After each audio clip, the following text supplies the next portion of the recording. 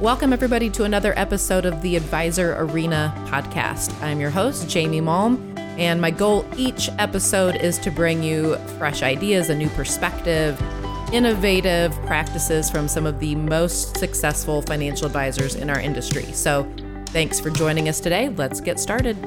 Okay, welcome everybody to the inaugural episode of the Advisor Arena podcast. I'm your host, Jamie Malm, and today we have with us Brad Malm, who is the HR director for Gradient Financial Group, incidentally, my husband. So welcome, Brad. Glad to have you today. Thanks. It is good to be here. There's a high probability that our mothers may be the only one listening to this since it is the inaugural episode. So the incentive to stay on might just be to see how painful we are here on this first one. This is the first time I've hosted a podcast, and I think the first time you've been a guest of a podcast, yes? Definitely, yes. Well, I am going to have an actual incentive for those of you listening at the end. The reason I asked Brad to join us, one, obviously I need a guinea pig here. So if I am terrible, I am not making anybody else suffer through that. But two, Brad, you and I have been married for almost 20 years. We've known each other since preschool, and we work together every day. So I know I get asked a lot how we deal with that, but really we do totally different things. So we really aren't interacting that much. But Brad, But you remember back in the day when we did work in the same department, sat right across from one another, and then did nothing but talk about work 24/7. It was tough. Yeah, I was going to say, you're actually the reason I got into this side of the business. So for those of you on the call that know Chuck, you might have heard of him in the past refer to our previous IMO as our practice company. So gosh, it's been 16 years ago, I guess. Brad, you were at the practice company. You're finishing your MBA, and you were working on the sales side, consulting advisors. How much did you love it when I started a few years later and I sat right across from you and just fired questions at you all day? It was awesome. You would mute, stand up, and ask whatever you had, whatever question you had at the time you would ask, and demand an answer right then and there. And it was also awesome because you definitely found your niche in this business, and in no time became a superstar. So it was fun to watch you grow. I do think I possibly made you role play with me all the way home on recruiting calls and sales calls and learning products. So you were definitely a lot more patient than I am. I should remember that, how kind you were. It is true. You should. But you actually stepped away from our industry for quite a while. You spent about 10 years working with doctors and in the healthcare industry. I don't know that we've ever discussed this or if I've ever asked you this, but do you see some similarities with some of the same issues with running a financial planning business that you see with our agents dealing with, as you saw with doctors and hospitals and healthcare? For sure. So yeah, when I left the sales side, for those that don't know, I left the sales side because I had a passion. I was just drawn to the management leadership side of things with HR. Got into human resources, working as a director at a small facility, and then through working with that small facility, we merged with a much larger system, and then opportunities came up within that system. So one of my last roles in the health system was managing our family practices, so working with doctors. And I think a doctor and an insurance agent or financial service professional advisor type, their practices really do mirror each other in a lot of ways. They make money when they're seeing patients. Obviously, the ultimate goal is the betterment of the patient and the client. Both have service employees that work for them to help them be successful. So, yeah, a lot of similarities between the two industries, positions. I know we talk a lot on the marketing side. When we're talking to financial service professionals, we talk about running your practice like a doctor's office or a dentist would, and really having some of that structure in place. And that's really what I want to get into today, because that's your area of expertise, is how you get some of that structure in place and really start running a business like it's a business. So I guess it was about 5 years ago, you were asked to come back to Gradient, come back to this industry, and you joined as the director of HR. Do you, by chance, remember what our kids said when we told them you were coming back to Gradient? No. So I don't remember which one asked. I think it was Ashton, who is our youngest. And he said, well, what do you do and what are you going to be doing there? And Emma, our oldest, said he hires and fires people. Does this ring a bell? Yeah, I started to remember. Oh my gosh, Dad, could you fire Mom? Could you? Oh, do it. That would be so awesome. Please fire Mom. So thankfully, I've managed to keep my job so far. So thanks for that. Yeah. So most of our top advisors are coming to you for a variety of support. It's definitely different than what we do on the marketing side. And that's what I want to dive into here a little bit. So I think most advisors listening on the call can probably relate to, starting out in the business. They're just writing some policies here and there, maybe got started with life insurance. And over the years, they've expanded it. Maybe they're now doing assets under management. They're also doing the insurance side, and they've grown into running a business, maybe managing people. But most didn't really think about the structure that was going into place, or really how to run a business along the way. Would you say that's fair? For sure. Yeah, definitely fair. What do you see? So I know you travel out. You go to a lot of advisors' offices because they're asking you to come and say, hey, I need some help, getting some structure in place. Right. What do they typically want most when you get there?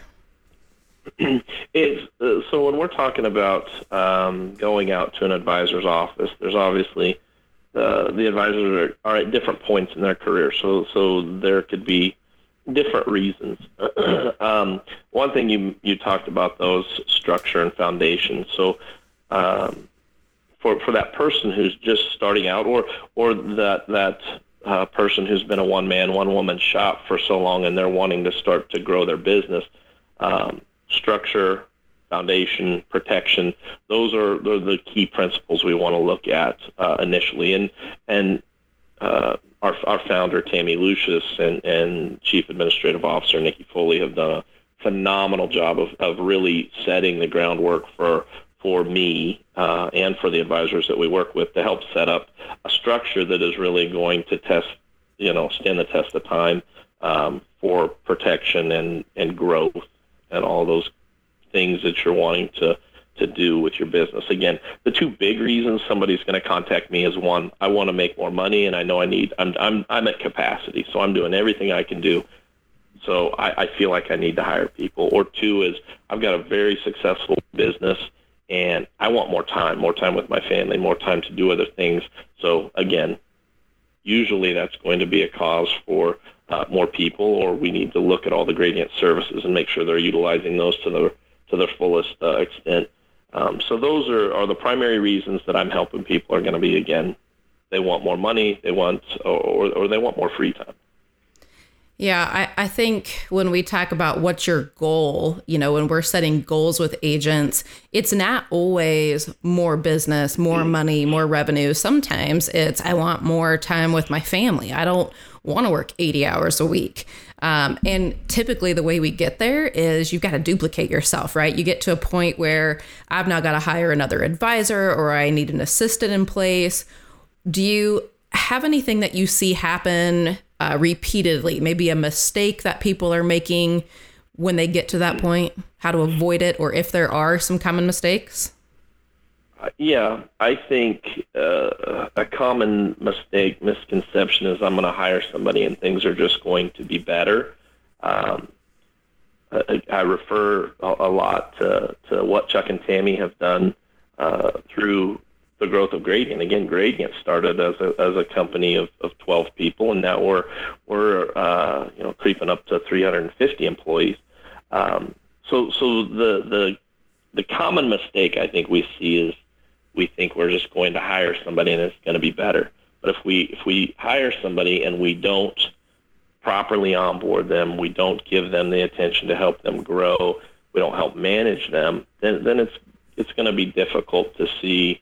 I think an advisor get to that point with where they want to be. So the big thing there, key to success, I think, is make sure that you're investing in your people, you're listening to them, you're helping them, giving them the tools that they need to be successful. Because when they're successful, then you're going to be successful. Okay, so if I'm an advisor listening to that, I may be thinking, I just don't have the time to do that. How am I going to step away from all the things that are taking my attention and go manage people and onboard and train? Any advice for those that are thinking, no way do I have time to do that? There's never a good time for me to step away to focus on that. Right. Regardless of I think, industry and position, we're always busy doing our job. We're busy doing what we need to do. But I think it is one of those things, if it's important to you, you're going to make time to figure out the right answer. You're going to figure out the solution. For me, a big thing that I've also learned over my years here, being back over the last 4.5 years here at Gradient, our advisors don't realize that everything that we have for them. So much of the resources that they need to help, whether it be train or mentor, things of that nature, we have. So it's really just getting to know the different areas and resources that we have here at Gradient to help properly onboard, to help make sure that your new office manager has the right contacts within our new business departments, regardless of company, whether it's GI, GIB, GAB, GLB, regardless of the company. Make sure they know who the contacts they need. That's a big thing too. Okay. So I was recently at an event, and this was an event that was hosted by advisors. So it's run by advisors. It's just a peer sharing of best ideas. And the topic of conversation at my table evolved into how each of the producers pays their assistants, mostly the bonus structure or the incentive structure they have in place to incent their support staff. Any advice or maybe options that you see work well as far as setting up a system that incents the team and makes everybody happy? There's options, right? We're small business owners, and you're going to see all sorts of different options and opportunities that people take as far as how they're going to compensate to motivate their people. I'm a big believer personally that when we're looking for our administrative staff, that they're compensated like administrative staff. Our sales staff compensated like salespeople. Whether I'm talking about a nurse or I'm talking about an office manager, oftentimes they'll see what the doctor or the advisor makes, and at times they can get confused on why their salary isn't equal or more in line with what they make. So I think salary it's obviously a very touchy item. We want to make sure that we're compensating people competitively. But again, I want to make sure that my admin staff, I think having a base salary tied with some sort of variable compensation, because again, everybody who comes in contact with our clients plays a role and can have an impact on somebody doing business with. So I think it's important to really look at your structure, your goals, what you want, but keeping in mind that admin is admin. So more towards a base salary with some sort of variable comp. And then our sales folks, we want them, focused on the variable comp as best we can. And I think, for the advisors that I've worked with, that gives you an opportunity to really find out where somebody's interests lie, right? Because although I may say I want variable compensation, the idea of dealing with clients or having any kind of role with sales may completely terrify me. So if that's not what I'm inclined to do or use my talents with, then I may be better suited for admin. But the role of the advisor would be clear on the different ways of compensation for each role. Yes? Agree. Yes, totally. Again, that office manager or even a junior advisor, they may be phenomenal when you get them in front of a client, but they're not the ones that are spending the money on the prospecting. They're not the one, all the time going through obtaining those prospects and having some of those difficult conversations. Again, once a client's in the office and on board and feels comfortable with the organization, it's not always the most difficult thing to close them or make them feel good. But a lot of the dirty work that the advisor has to do early on is a big reason why they're compensated the way they are. Sure. Okay, so I'm going to switch topics on you here, and we joke about this sometimes, especially when you and I are arguing that I think it's impossible you could in any way be an expert with conflict resolution, but the fact remains that you are very skilled at this. In the workplace. Just not at home, right? In the workplace. In the workplace, yeah. Correct. Right. So I do think this is something that comes up more often than maybe advisors want to admit or talk about, where either they are unhappy in some way with the results that they're getting from their team or how people are following directions. I think for most of us, it's just conflict is something we don't really want to deal with. Or maybe we think, I don't have the time to deal with this. And it takes away from what we need to be focusing on. So what advice do you have? What do you see the most successful advisors doing? Are they handling it themselves? Are they delegating it? What should they do if that's an issue in their office? In my opinion, and with the situations I have seen, our most successful advisors are successful when they're in front of clients and they're building relationships and offering solutions and helping clients meet their needs.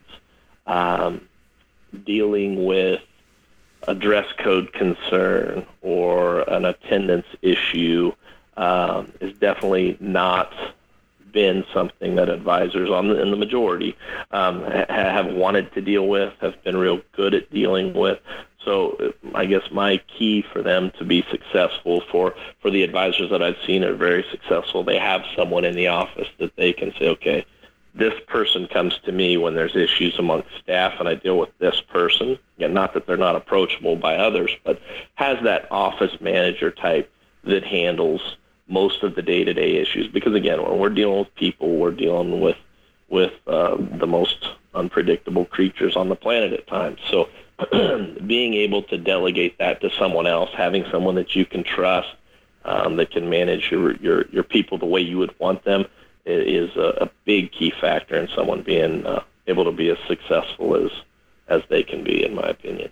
Okay, good tip. So let's assume, though, that they're really small. Let's say it's just an advisor and maybe one assistant, and maybe that one assistant is tasked with, I don't know, helping with illustrations, or they're trying to support new business and it's a performance issue.